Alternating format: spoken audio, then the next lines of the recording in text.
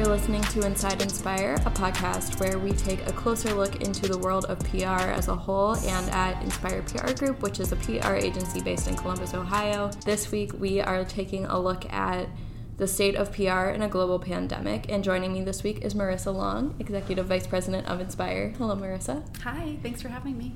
So we'll just dive right in. If you could give some background on yourself to give the listeners a little bit of context, that would be great. Sure. So I joined Inspire in the fall of 2019, so I've been here a little over a year, but I spent most of my career actually on the East Coast, first in New York City working for a real estate and hospitality PR firm.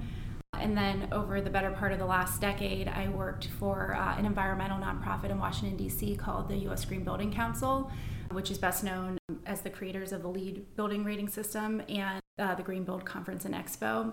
And in that role, I oversaw all communications for the organization. So everything from media relations to public affairs to multimedia, social media and digital media, and also managing our member magazine, all of our marketing campaigns as it related to events and research and initiatives. So a lot of great experience over the years there. And so I joined Inspire because I really was looking for an opportunity to work with a wide variety of clients, bringing my sustainability background. I have a real commitment to, and have spent most of my career really dedicated to corporate responsibility and social responsibility, and look forward to working with clients who, value those areas, which businesses should be doing today. Yeah, absolutely.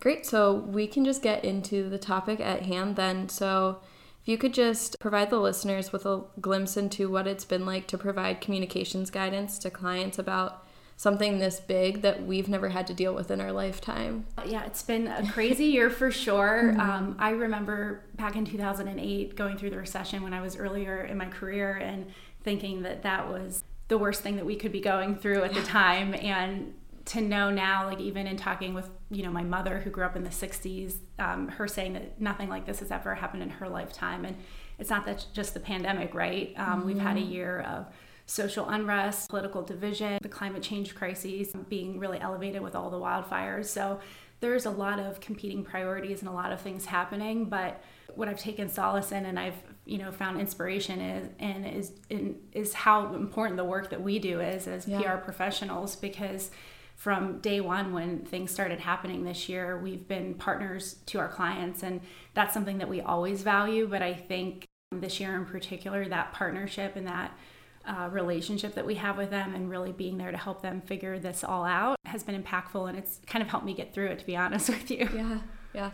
So how have we at Inspire navigated the media landscape during a time when people only seem to want to talk about the pandemic and the election? The media landscape definitely looks different right now, and I think it's shifted from what we saw at the beginning of the pandemic as opposed to now, 6-7 months later. And early on, I was talking to one of my reporter friends who works for a national outlet and would typically have been traveling for his beat. And I said, well, what are you covering these days? And he said, the end of the world beat. And I thought, wow, like that's what is in the news right now. And so it was hard to kind of push through on topics that had nothing to do with that. And I think businesses and some of our clients have really been able to shift their conversation in an authentic way. And I think that for companies that have a story to tell that can be positive in light of the pandemic and in the light of politics that's authentic, there are still places for that. There's still hope for positive stories and rays of light in all of this.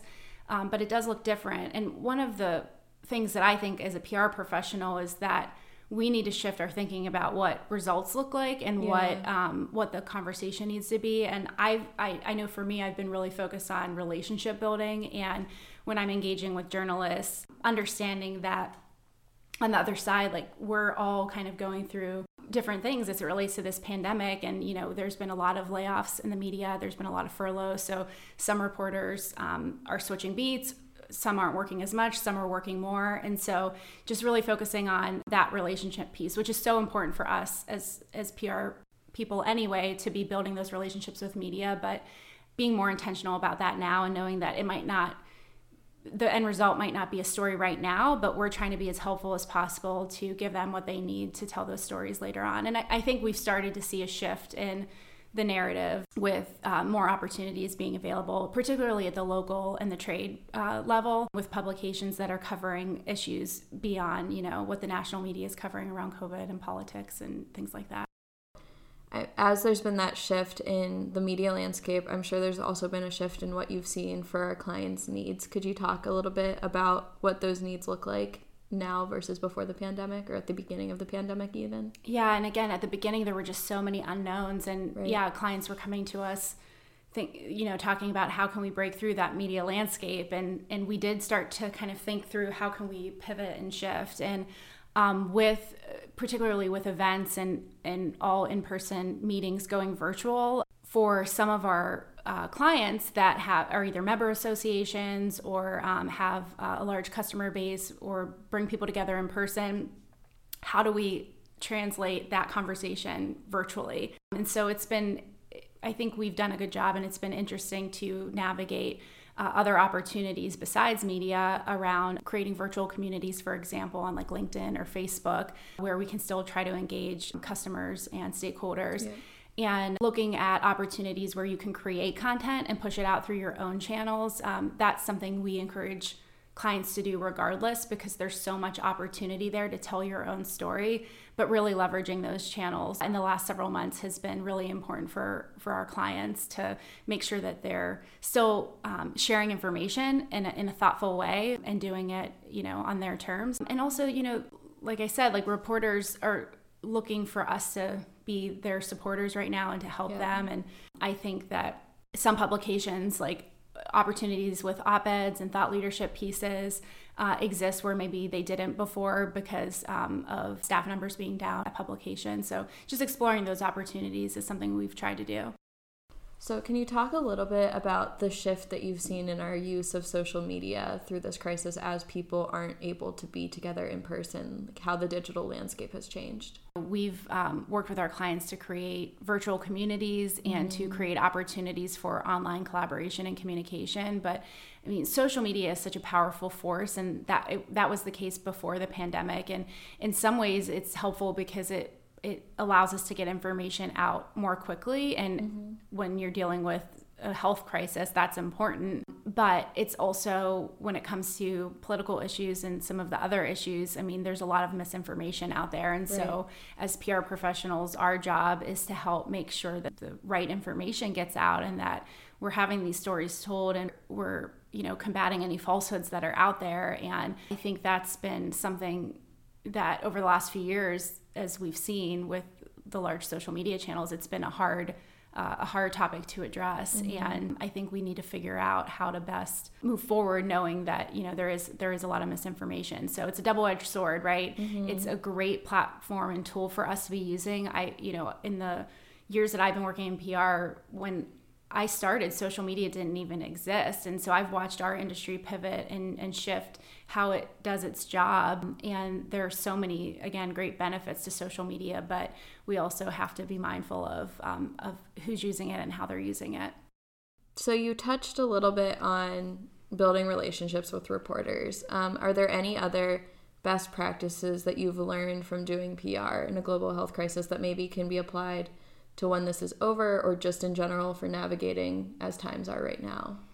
I'm not sure I learned this kind of from the pandemic or the current crises, but I've definitely appreciated the importance of just showing empathy and grace and kind of slowing down a little bit more, not just for our clients and for the media, but also within our team, and just understanding that, everyone is going through this year differently and dealing with either kids' virtual schooling or isolation at home or, a variety of different things. And just understanding that everyone's kind of trying to move things forward as best they can has been, I think, very humbling, but also like a positive thing that's come out of this is just seeing people respect each other and be kind to each other and support each other during this time.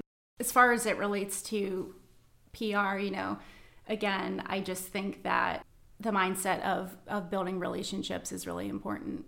On the other side of things, is there anything that you've kind of learned not to do or say through this, either specifically for the pandemic or just for PR in general? So at the beginning of the pandemic, we were seeing a lot of mixed messages around what to do and not to do as it related to COVID and how to handle it. And there was just so many unknowns. And one piece of advice we gave our clients really early on is don't communicate anything that would make it seem like you're a health expert or a professional in any way. And let's leave that to them, and let's direct your stakeholders to the right sources so that they get the information that they need, but don't pretend to be that. And I think that was one piece of advice early on.